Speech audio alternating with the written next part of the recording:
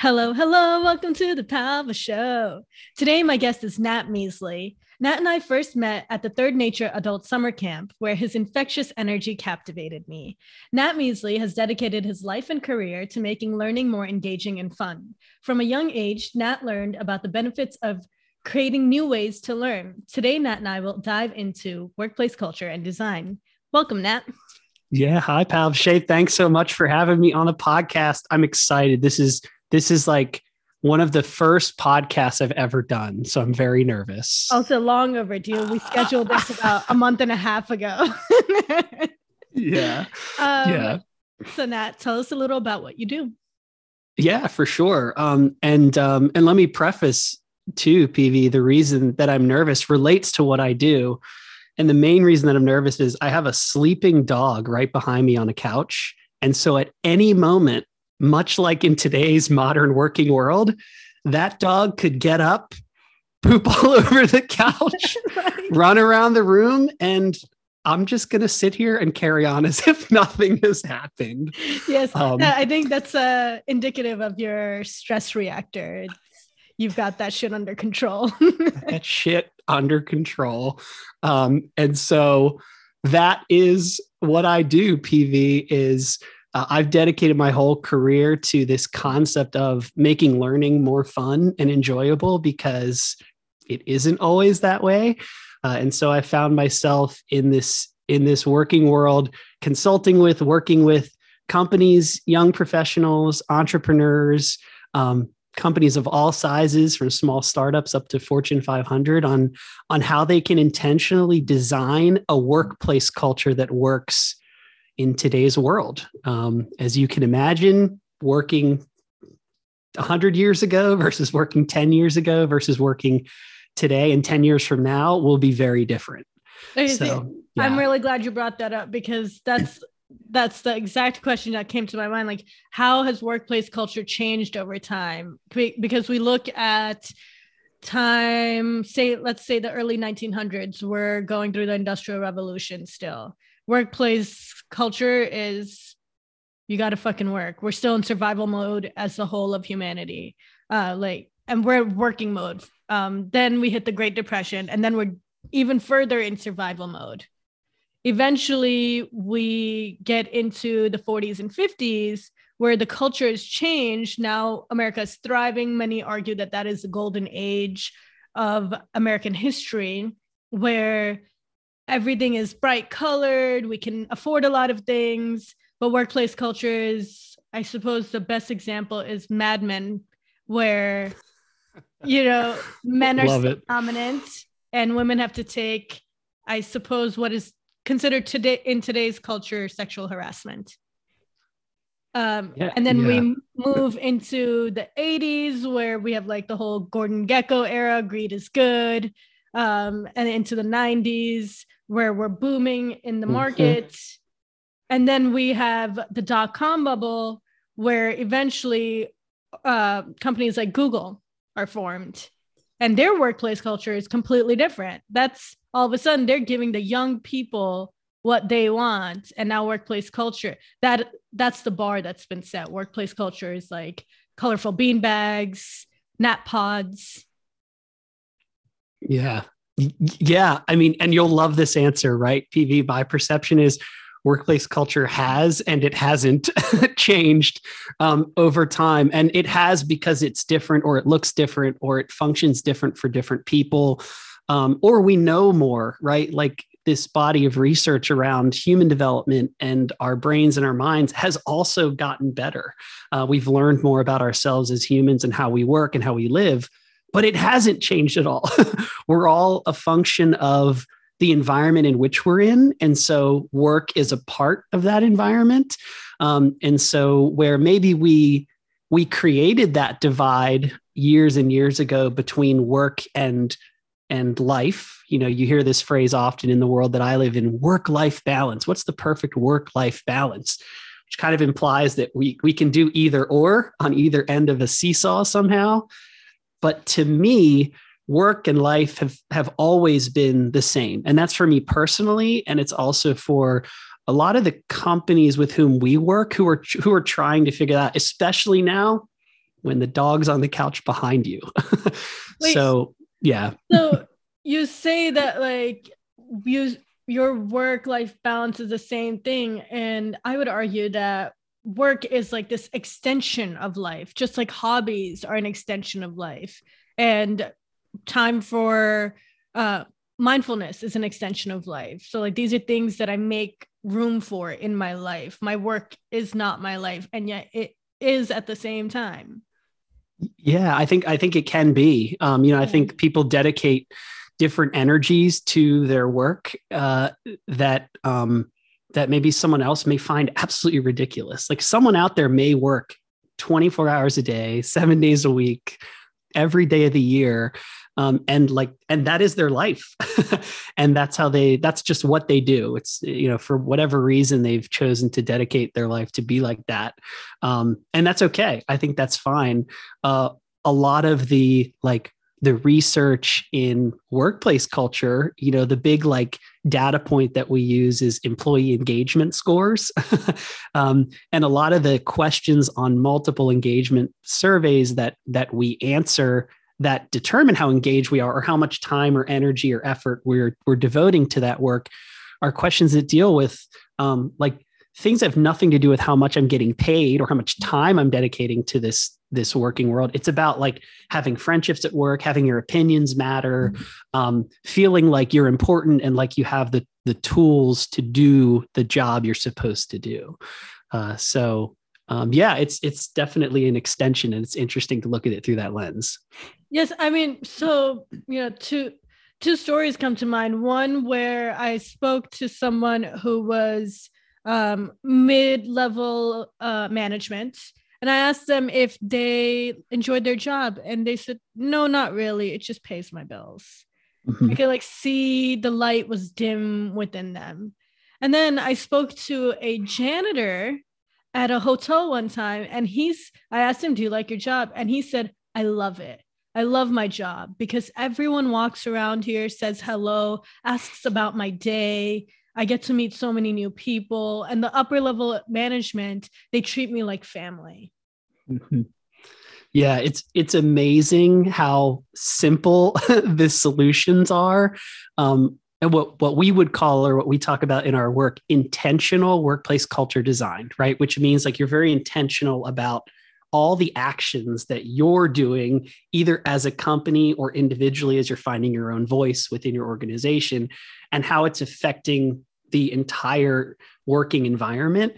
And so much of it comes back to just those simple things that the way you communicate is a huge one. Things that doesn't cost any money, right? To ask, hey, how's your day going? In fact, PV and I were just talking about a couple of my recent travels. I was just on a trip and I met a gentleman from Boston who works for a large, you would know the name, financial institution. And he gets the emails on Sunday nights that start with, is the report done? Sunday night, is the report done? He doesn't care that it's Sunday night. He said that to me. He said, I don't care that it's Sunday night. He's mid-level management position. That's not what bugs him. He's happy to do the work on a Sunday night. He's got nothing else to do. Okay. The airports, he's not traveling as much. Places are still a little bit worried with COVID concerns and spread of disease. So he's not out much. He doesn't care it's Sunday night. What he cares about is the email doesn't start with, hey, how was your weekend? What's up with the report? And I was just, it was another moment in time that helped me to sort of shape how we communicate with each other in the working world can often be a big indicator too for how engaged someone is. You might have said something last week, PV, to someone that could piss them off for the rest of the time they work with you, forever.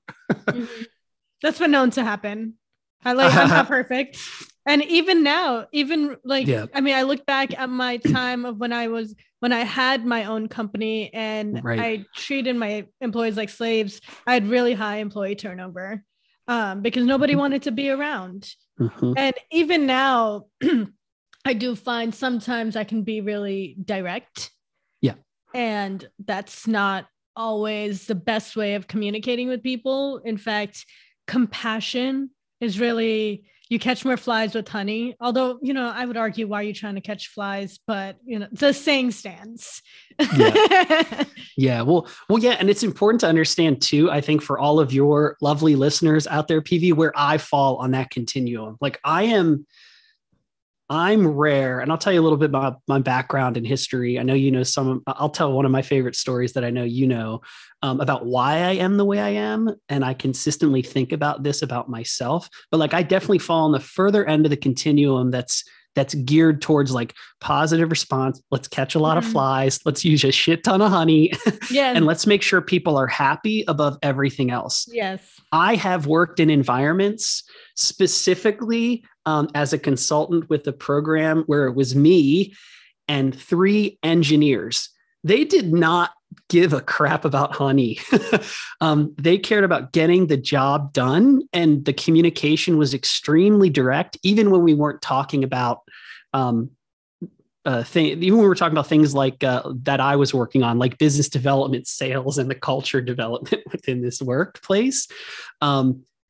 And I had to learn that was okay. It is okay to communicate directly. It is okay to not use as much honey. I just happen to know that about myself, that in the world I've lived, in the jobs I've had, it's been a benefit, maybe because of the function of the jobs that I've had too. So that brings up so much. So you said that culture has changed, but it hasn't. So I suppose what it looks like has changed, but do you mean that what it feels like hasn't changed? Yeah, I think what I mean by that, when I look at things that haven't changed, are like that the things that were important to people years ago are still important to people in their working lives or in that moment of their life that they're dedicating to work. So things like recognition, right, has always been an important part. It's just that in the 1950s and 60s, there may have been like an employee satisfaction survey, maybe, that went around with paper and pencil. But the way that the company might recognize someone would be different, but it would have been important to someone that they're feeling recognized for a job well done. That still rings true today. It's just that we have literally thousands of different options and opportunities in how we recognize each other, or how a leader recognizes their people. So just when you're looking at just this single issue of employee recognition, right, or team member recognition, it's always been around. It's not like people didn't used to recognize each other or didn't know recognition was a word and just walked by each other in the hallway. I'm not recognizing you today because I don't know what it is. It was just a different way. But I would argue that that has changed a lot and has maybe like evolved past what we need in some ways. I'll give you a really great example. We just recently started working with a nurse practitioner in a large hospital system. And this nurse practitioner oversees 45 different nurses. So they're like the nurse manager, nurse practitioner in their role. So their job is no longer needles in arms. Their job is now like caring for these nurses. And nurses are getting their asses kicked right now, by the way. And so as I was talking to this friend of mine, this nurse manager, they shared with me that everything will be okay because they have the online recognition system. So it's a website that they purchase a license to, the organization does as a whole. And I can log in and I can send you, PV, 5 made up bonus points because you did a good job with your needle in the arm today, or a patient was happy, or a patient was really mad and hurt and you helped them to become better. And so I can send you 5 bonus bucks, make up the word. But the problem there is that system isn't being utilized, and it isn't being recognized as something that's really meaningful for that team.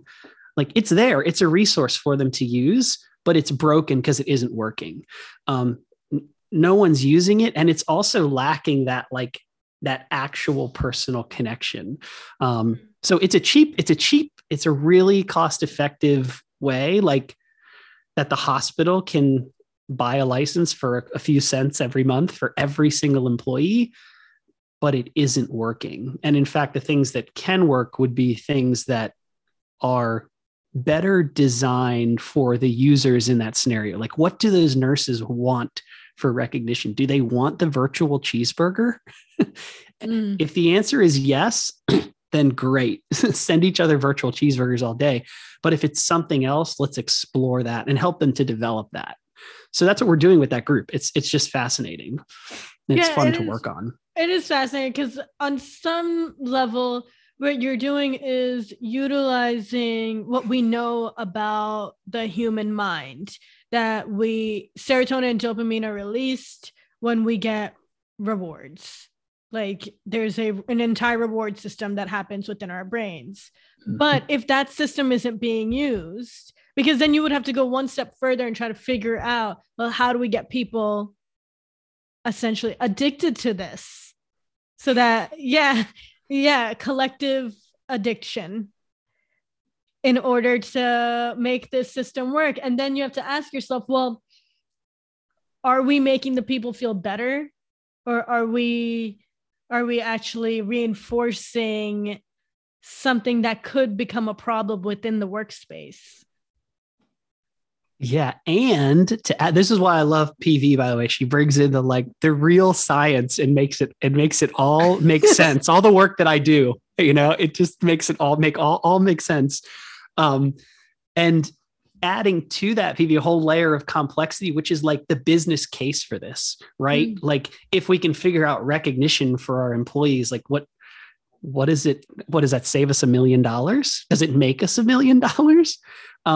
That's the question that we work on. And so we look for with companies, like we look for those inefficiencies through the business, really where we start a lot of the work. But often it comes back to like, yeah, listen, you're not really being a good steward or servant for your people. And that's what's at the core of a lot of really great companies. Is that there's a true, genuine, honest care for their people. Yes. It's funny, just recently, so we're recording this in February of 2022, one of our partners at Energage.com, they do like surveys all over the country of workplaces, and then they develop a top workplaces list in different size companies. They have like large, giant companies, mid-sized, small companies. And they take that data and turn it into who are the best places to work for. And the questions that they use on those surveys are all geared at that. Like, does my company care about me? And genuinely, people aren't stupid. Like they know, people are very smart. They know about the pizza party switcheroo. Have you heard about this, PV? No, educate me. The pizza party switcheroo is a classic trick. They probably did it in the 1950s when employee surveys started to become a thing. They definitely do it now. I've seen it happen. It's where you have a pizza party on a Thursday and then the employee engagement survey on a Friday. The old switcheroo. Damn, so I've been a part of that. You got switcherooed. You got switcherooed and you didn't even know it. I didn't even know it. Yeah. Listen, the pizza party switch, it's a classic trick. And it speaks to a couple trends that we've seen like really work, talking about workplace culture in a modern world, like the once a year employee engagement survey, okay, where we ask our people how they feel with the switcheroo pizza party the day before is dead. Number one, you can't get away with it anymore. Right? Like people are super smart and somewhere they're going to get on Instagram and go, oh, hashtag pizza party switcheroo. I knew it. I knew that's what they were doing. So tomorrow on the survey, I'm going to answer all negatively. You get all that, but also that the higher end survey companies and the ones that are really thoughtful about the way that they're getting data is that they're doing it more than once a year or twice a year. It kind of evolved from the bigger organizations. We're going to do this survey twice a year now because it's better than once a year. That is true, but you're still only getting data points for 2 times a year. I always pull up my phone. I'm holding up my cell phone now, like Apple, Google. Let's see, what else do I have? My text messages, DoorDash. they're getting data on me every second of the day, which is what makes their data so powerful. Like, imagine if you could get data about your people and how they're feeling and what they're bringing to work and whether or not their opinions are being heard. And do they have a friend today? As much as that phone company is getting data, you would be able to pivot quickly. You'd be able to understand what's happening in the moment. So if you're a nurse in a hospital system and there's like a major triage event that's happening, you know and can see how that affects it in real time. You don't wait 9 months for the engagement survey to come out again. So, Nat, I mean, we have all of these systems to gauge data and everything. And yes, they can be very helpful and useful, but being kind is free. That should, I know. In fact, it enriches you. You get something out of it too. And, you know, we were talking about this right before we started recording about how I reached out to someone just to see how they were doing. And that turned into a massive opportunity that that was not the intention. I was just like, sup, bitch, how are you? Yeah. You know? Yeah. Isn't that the amazing thing? And I think one of the, like, that's, I completely agree. And my eyes are wide open. Like, I'm as shocked as you are. Right. But then again, when I stop and think about workplace culture in the modern world, like, it's stressful, and potentially the environment in which you're working isn't one of those top workplaces. It's a place where when you get hired and oriented, within the first day, someone tells you how much of a jerk that Bob is and that's Becky's parking space. It's like, whoa, chill out. Why don't we get to know each other first? Why don't we ask about each other before you try to start to put this existing negative culture onto me, especially as a young professional, right? We actually just led a retreat to Hawaii. I was telling PV about, and all of our students were studying and looking at workplace culture. And these are young, 19 to 23-ish year olds. So they're hungry for these first jobs. And one of our students did their final presentation report from the retreat on how that first job has such an effect on how you approach your work life for the rest of your career. And so if you learn that culture is supposed to suck, then guess what? When you become a boss, kindness becomes secondary to get me that report. And suddenly, numbers. Yeah. and suddenly the statistic of, which this is like a generic statistic, but there are different points of and articles and research out there that support this, that somewhere around 70% of our workforce is disengaged or unhappy in their jobs. 70%. So the odds of you getting hired into a place where someone hates their job is pretty high. Yeah. So it's going to take a real unique personality or organization, or maybe just a leader or boss, or you yourself, to have a real impact on the culture. And you can. Yes, I agree with you, because so one of the things you said is like, when you treat a new employee poorly, when that employee turns into a manager, they will do the same to others. And what comes to mind there is that hurt people hurt people. And like this is beyond just workplace culture. This is our education system as well, from what I've seen, from preschool to postgrad. Like when I was doing my graduate and postgraduate studies, it was just ego city. And it almost felt like a hazing process and I could tell that those people were treating me the way they were treated, because I treated my employees the same way. And then when I was volunteering at the inner city preschool last year, the manager there, she was doing her doctorate, and the way she treated her employees was just, they were like slaves. And I could see like, wow, this is all happening. She's treating them the way she was treated. And then they would yell at the kids, and the kids would go home crying, and she would get frustrated. And so she would take it out on the parents. And here we were actively making a negative impact in our community. We were spreading it like a wildfire.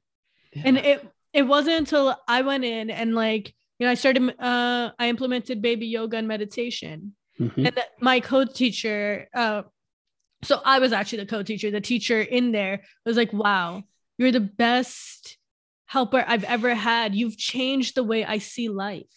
And guess what? He is now the fucking director of that place. Wow. Just me being a happy, kind person spread that to him. And he's like, no, that's how I prefer living life. Yeah. I love your use of the word hazing, because I think that's a really good and powerful and almost scary word, but it doesn't have to be hazing in what I think in the traditional sense, like, you know, the traditional American fraternity experience where we're going to hold you down and you got to drink all this beer and then we're going to write Sharpie marker on your face. Like, you're hazed. Now you're in. Like, you survived, so now you're in. Like, I never quite understood that. And I had plenty of friends in my traditional, you know, American college experience that were part of fraternities and sororities where that was absolutely not the case, for sure. Like, the hazing was positive. It was about community. It was about bringing people together and connecting. In my own experience, it goes back to, like, I remember being a freshman on the soccer team in high school, and the freshmen carried the water. And that was it. And it was like, you had to carry the water. And it was this thing that just created this weird energy that I didn't like. So when I became a sophomore, I carried the fucking water. And I walked up out of the field and everyone's like, oh, freshman. I'm like, we're a family here. We're a team. We got to carry the water. Who cares? Shut up. Like, we're done with this. And then I didn't play soccer my junior and senior year. Yes, but it wasn't necessarily because of that, but it was like, I've never fully understood. Maybe it's because I've landed into this, like, purpose-driven work with helping other people, again, to understand, like, this. I'm glad we got here, PV, because this is the big point I wrote down in my notes here, that, like, you can create your own world. I mean, I can't wait to get you onto manifesting, because I knew we'd get there eventually. But it's true. It's staying grounded. Yes.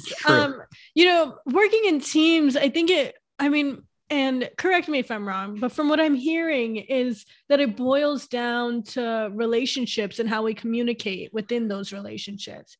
And, like, during a recent meditation of mine, it occurred to me, it was like maybe last week, it occurred to me that when we fight with ourselves, it's important to learn how to win. But when we fight with others, it's important to learn how to lose. Like, that's where work is, like, that's how you progress together collectively. And to understand that we're better together. There's no such thing as winning or losing between the two of us or a group of us. Yeah, I love that. A friend of mine just sent a text through this thread that we've had since grad school and college, and it said that, you know, winning is not a sum game, meaning, like, it's not about winning or losing. It's about, as a whole, have we moved forward, and then have we also celebrated each other?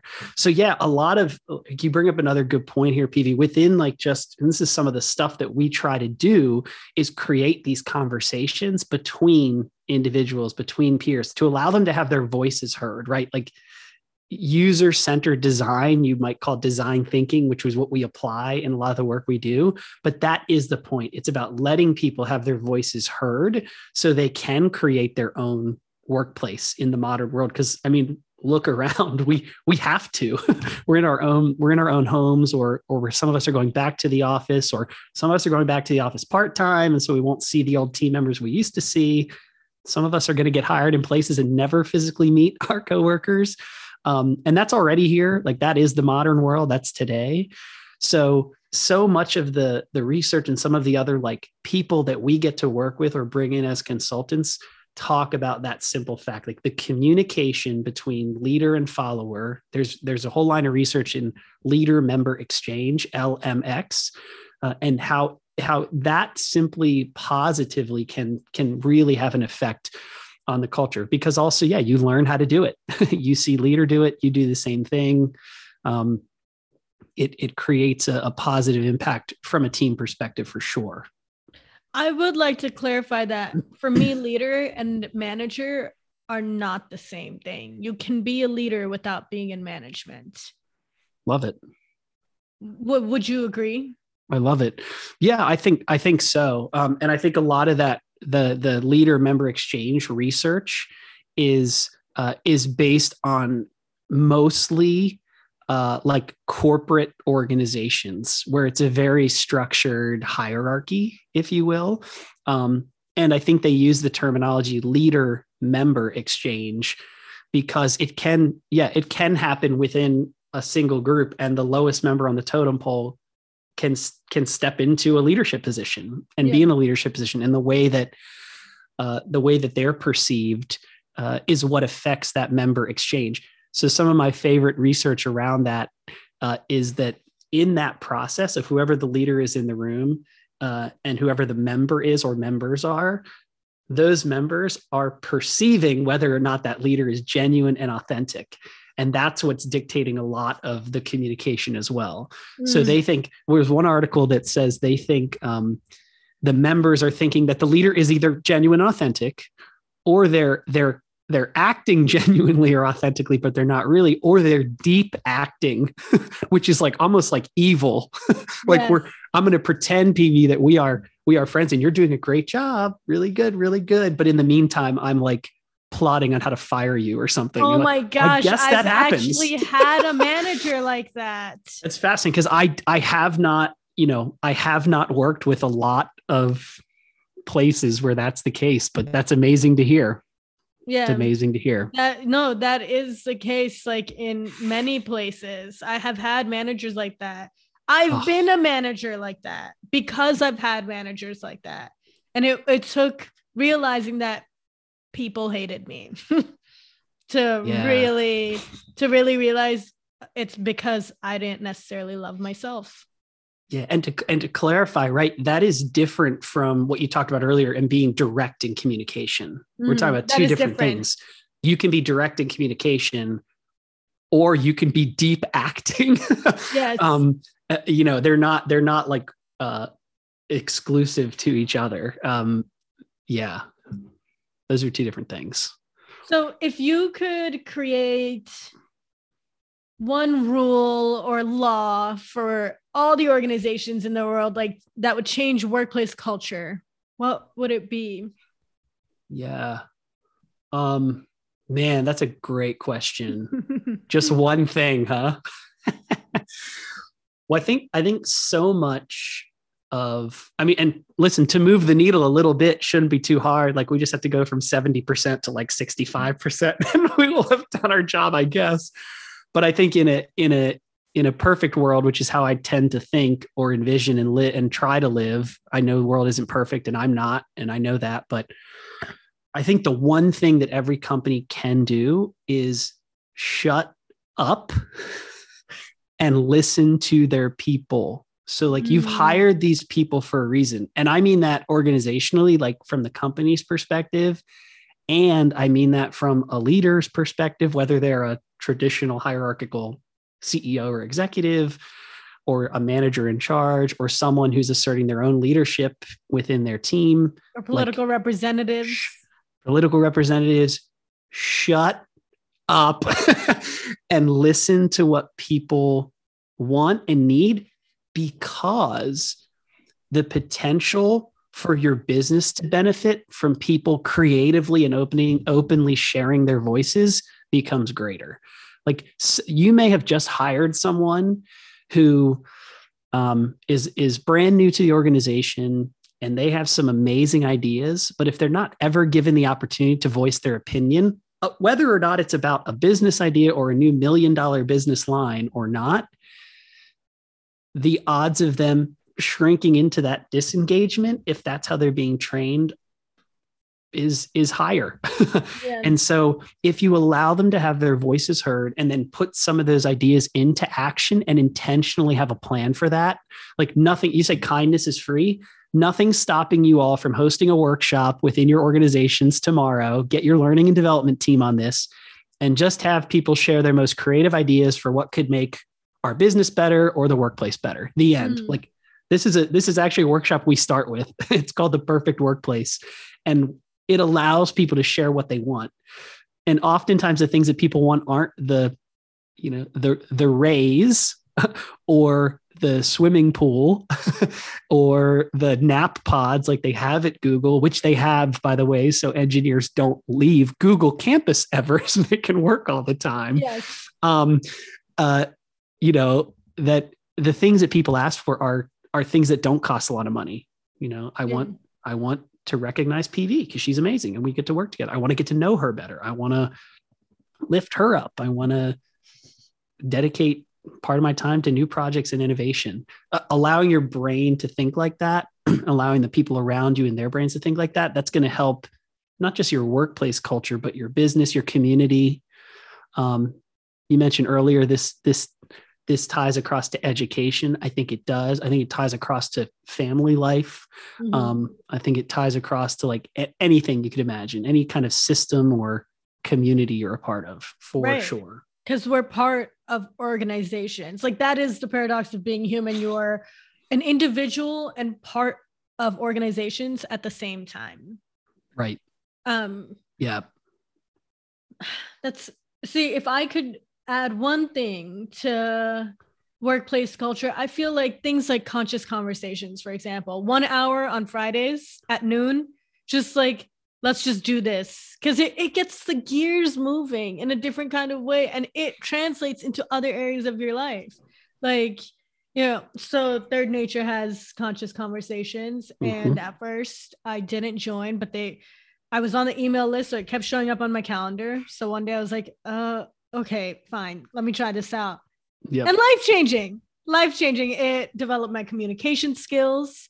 It just like, that is so important. It developed my communication skills. I learned how to communicate with people and build relationships. And that translated into other areas of my life. And now I'm taking what I've learned there and planting seeds, not weeds, seeds that will one day grow into trees under whose shade other people will be able to sit. Yeah, that's phenomenal.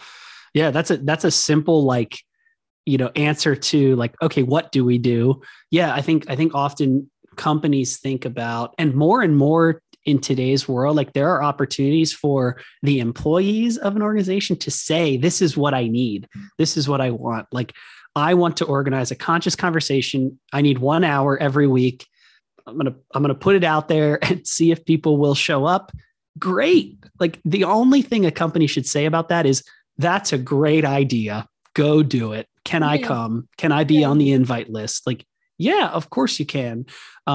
It's something that's going to make people more efficient in their own life and their work, which, yes, why not? Why not? Although when I was working at the preschool, I did have ideas to create workshops for team building exercises. And the manager told me no, because team building would bring us together. And that just makes me think, okay, if we're brought together, we're stronger together. Right. Yeah. And maybe go ahead. Yeah. Was this the PhD they were working on? Is it like a social experiment they were doing on the preschool or something? Yeah. I have no idea. Interesting. But so these things do in fact happen. Yeah. Yeah.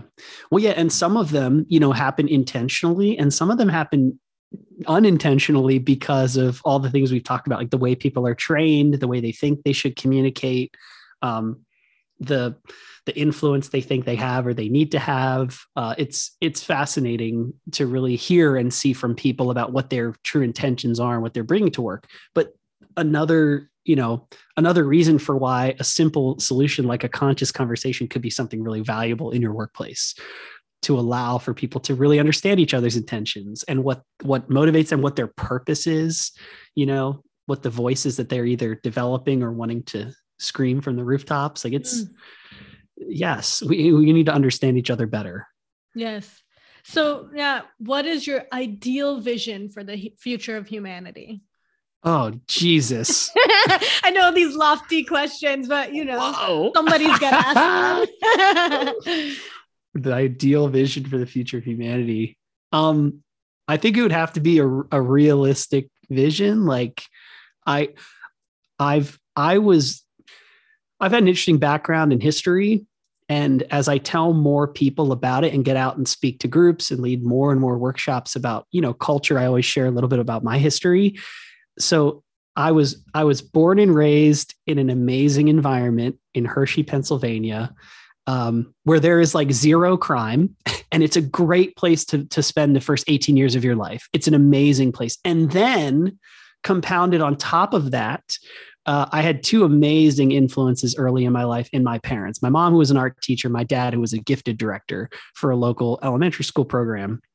And so my whole life was about not necessarily the answer is A, B, or C, but like you come up with the question and you develop the answer. And like, as long as you're not hurting anyone, go for it. Like take a risk, be creative, have fun. And I was rewarded for that constantly. And God, it's been like almost 40 years and I still feel like I'm getting rewarded for that. It's weird. There's go ahead. I'm sorry. Yeah. I cut you off because there's this story that you told us during Third Nature that I'd really like for you to share with the listeners about the golf course that you created as a child, it's so relevant to what you're speaking of. Yeah. It's one of my best stories. And it helps you to frame, like I started with a lot of the workshops that I start with, I say like, I believe we can make your workplace or the world a better place. And I'm dumb enough to believe that because here is the influence in which I grew up with. So imagine 5-year-old Nat, okay, I was a little bit shorter, growing up on, no joke, our house was on Chocolate Avenue in Hershey, Pennsylvania. Like it doesn't get much more idyllic than that. We had the green grass backyard. It wasn't a white picket fence, but it was fenced in and it was a safe place. It was a happy place. It smelled good. I mean, you can't get much better than that. Literally smelled like chocolate down the street. And so I thought my idea for that day, the new thing I was going to create was a golf course in my backyard, like a mini golf course. So I took my dad's trowel and I went outside and I started digging holes all throughout the backyard. Dug. And I hear the back door swing open and I turn and look and there is my dad on the back porch and he's staring at his green grass and his 5-year-old maniac son who has dug up holes all across the backyard. And Tony Measley screams out, "Nathaniel, what the hell are you doing? These holes aren't long enough. The grass needs to be cut shorter. We got to get the lawnmower out. And you only have 8 holes. A traditional golf course is 9 holes. Like, what are you doing?"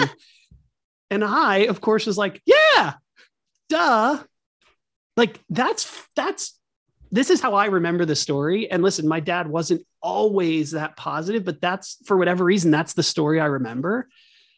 And he like brought out cups from the kitchen that we could put down in the holes to use. We cut off like plastic cups so they fit in the hole. I mean, who the fuck does that?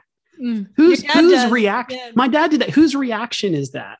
But it's because his training, he learned, he was teaching young people about that like they can be creative. And he was an amazing influence. My mom was the same. She probably came out with spray paint to mark off the lines where we had to hit. And then of course they played the golf course. Like who does that? Okay. It's weird. I've learned to realize how rare and weird that is. And so that's the like, I don't get that all the time anymore. I get it. I think when I'm out leading workshops and people like you, PV, are telling me like, that's rare, Nat, that's weird. You told me after I told you that story the first time, that's an inspiring story. And I was just like, what? That's again, why? And so I'm so naive that I don't even understand that. So I wish that in your question about what the perfect future world could look like, it's a little bit more of that. Yeah. Like I don't think people are going to change on a dime to go from like, screw you, Palveshow, you suck, to like, Palveshow, with your podcast, it was amazing. Why? Why don't you add some neon lights and blinking this and that? Like, because that's what I'm up about, Nat. Neon lights. I know. It's so stupid. So I wish there was a little more. Like to encourage creativity. and exploration rather than to shut it down, be like, what are you doing? It's like, at the end of the day, it's just dirt. Yeah. Yeah. And I spent, so the better part of my professional career, I was the CEO of a consulting firm that we would help companies to create these fun engagements and initiatives at work. The company was literally called the Fun Department. So I sold my interest in that company at the end of 2017 to start yourculturedesign.com. But like, we used to do this, and the companies we would work with weren't ones where that wasn't happening, but we were maybe that moment for that company. Like, I remember the leader of a plumbing company, they would bring all the plumbers together at 7:30 in the morning to do some fun exercise with us because they all had to be on their trucks and to their first stop by 8 a.m. And so the leader of that company would consistently say, his name is Tim Bolden. He runs Bolden Brothers Plumbing in Wilmington, Delaware, and the Delaware area. It's a great company, and they take care of their people. And he would say to his employees before our fun initiatives, like, we're going to spend more time today at work than we are with our families. So here's your moment. Here's a moment, and you can imagine the intentional design around that so that when they go fix someone's toilet, they're also saying, hey, you'll never believe what I did this morning before I got in my truck. Tell me about you. What do you think? The hope was it would permeate. We never really studied it to see if it worked, but there's room for it, right? There's room for an hour conscious conversation. There's room for a 15-minute workshop on fun. There's room for a perfect workplace discussion. There's room for people to listen to each other. It's there. The moments are possible. So the perfect world in the future, like just a little more of that, I think is what I would hope for, and what I'm hopeful that we can get to. I love it. I love your optimistic yet grounded perspective. And like, you are one of the leaders in our collective community that is pushing the boundaries and moving us forward in a more meaningful kind of way. Well, I appreciate that. I don't think of myself as that often. So it's encouraging to hear that, it's you're Tony Measleying me right now. But that's just it. Good. Like, you makes see, me feel good. Right. This interaction now, both you and I are going to go off into our worlds, and it's going to carry this hour-long conversation is going to carry into the rest of our days. And we're going to treat the people that we meet just a little nicer, just a little more compassionately, and encourage their creativity and exploration.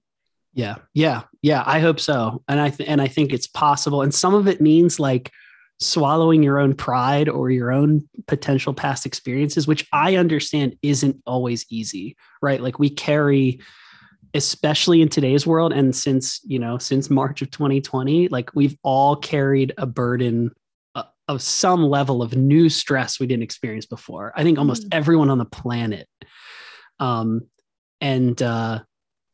Hopefully we can like recognize that and realize that other people are bringing that to the conversation too. So if you're inspired by this podcast and you run out into the streets with your streamers and your fireworks and your neon lights, and you start to yell at people to be happier, like, just expect that you might get punched in the face. Yes. Although you did say, yes, you're right. You might get punched in the face. Which is interesting. That has been known to happen in Boston as well. I see on a regular basis. But you mentioned that like almost everyone in the world has like had like this burden on their shoulders since this whole pandemic began. And that may be the case, but there are a few of us, and Sarah Kubrick, she's the millennial therapist on Instagram. That is her public persona. I heard a podcast with her, and she does say that like, the people who had traumatic or trauma in their lives before the pandemic, when the pandemic hit, in fact, they were able to release a lot of it because they were like, oh, okay, this is actually not that big of a deal. Like, her family fled from a war in Kosovo. Oh, wow. Where it's, I was in deep depression in the beginning of the pandemic, and actually I shed a lot of that from during that time. Yeah, that's fascinating. That's amazing. That's a really interesting and different perspective. So maybe as a leader, understanding, again, a case for understanding who your people are, what they're bringing to the work environment, or again, the family or the nonprofit board of directors we're sitting on, or whatever it may be. That again, your lived experience is what you're bringing to everything all day.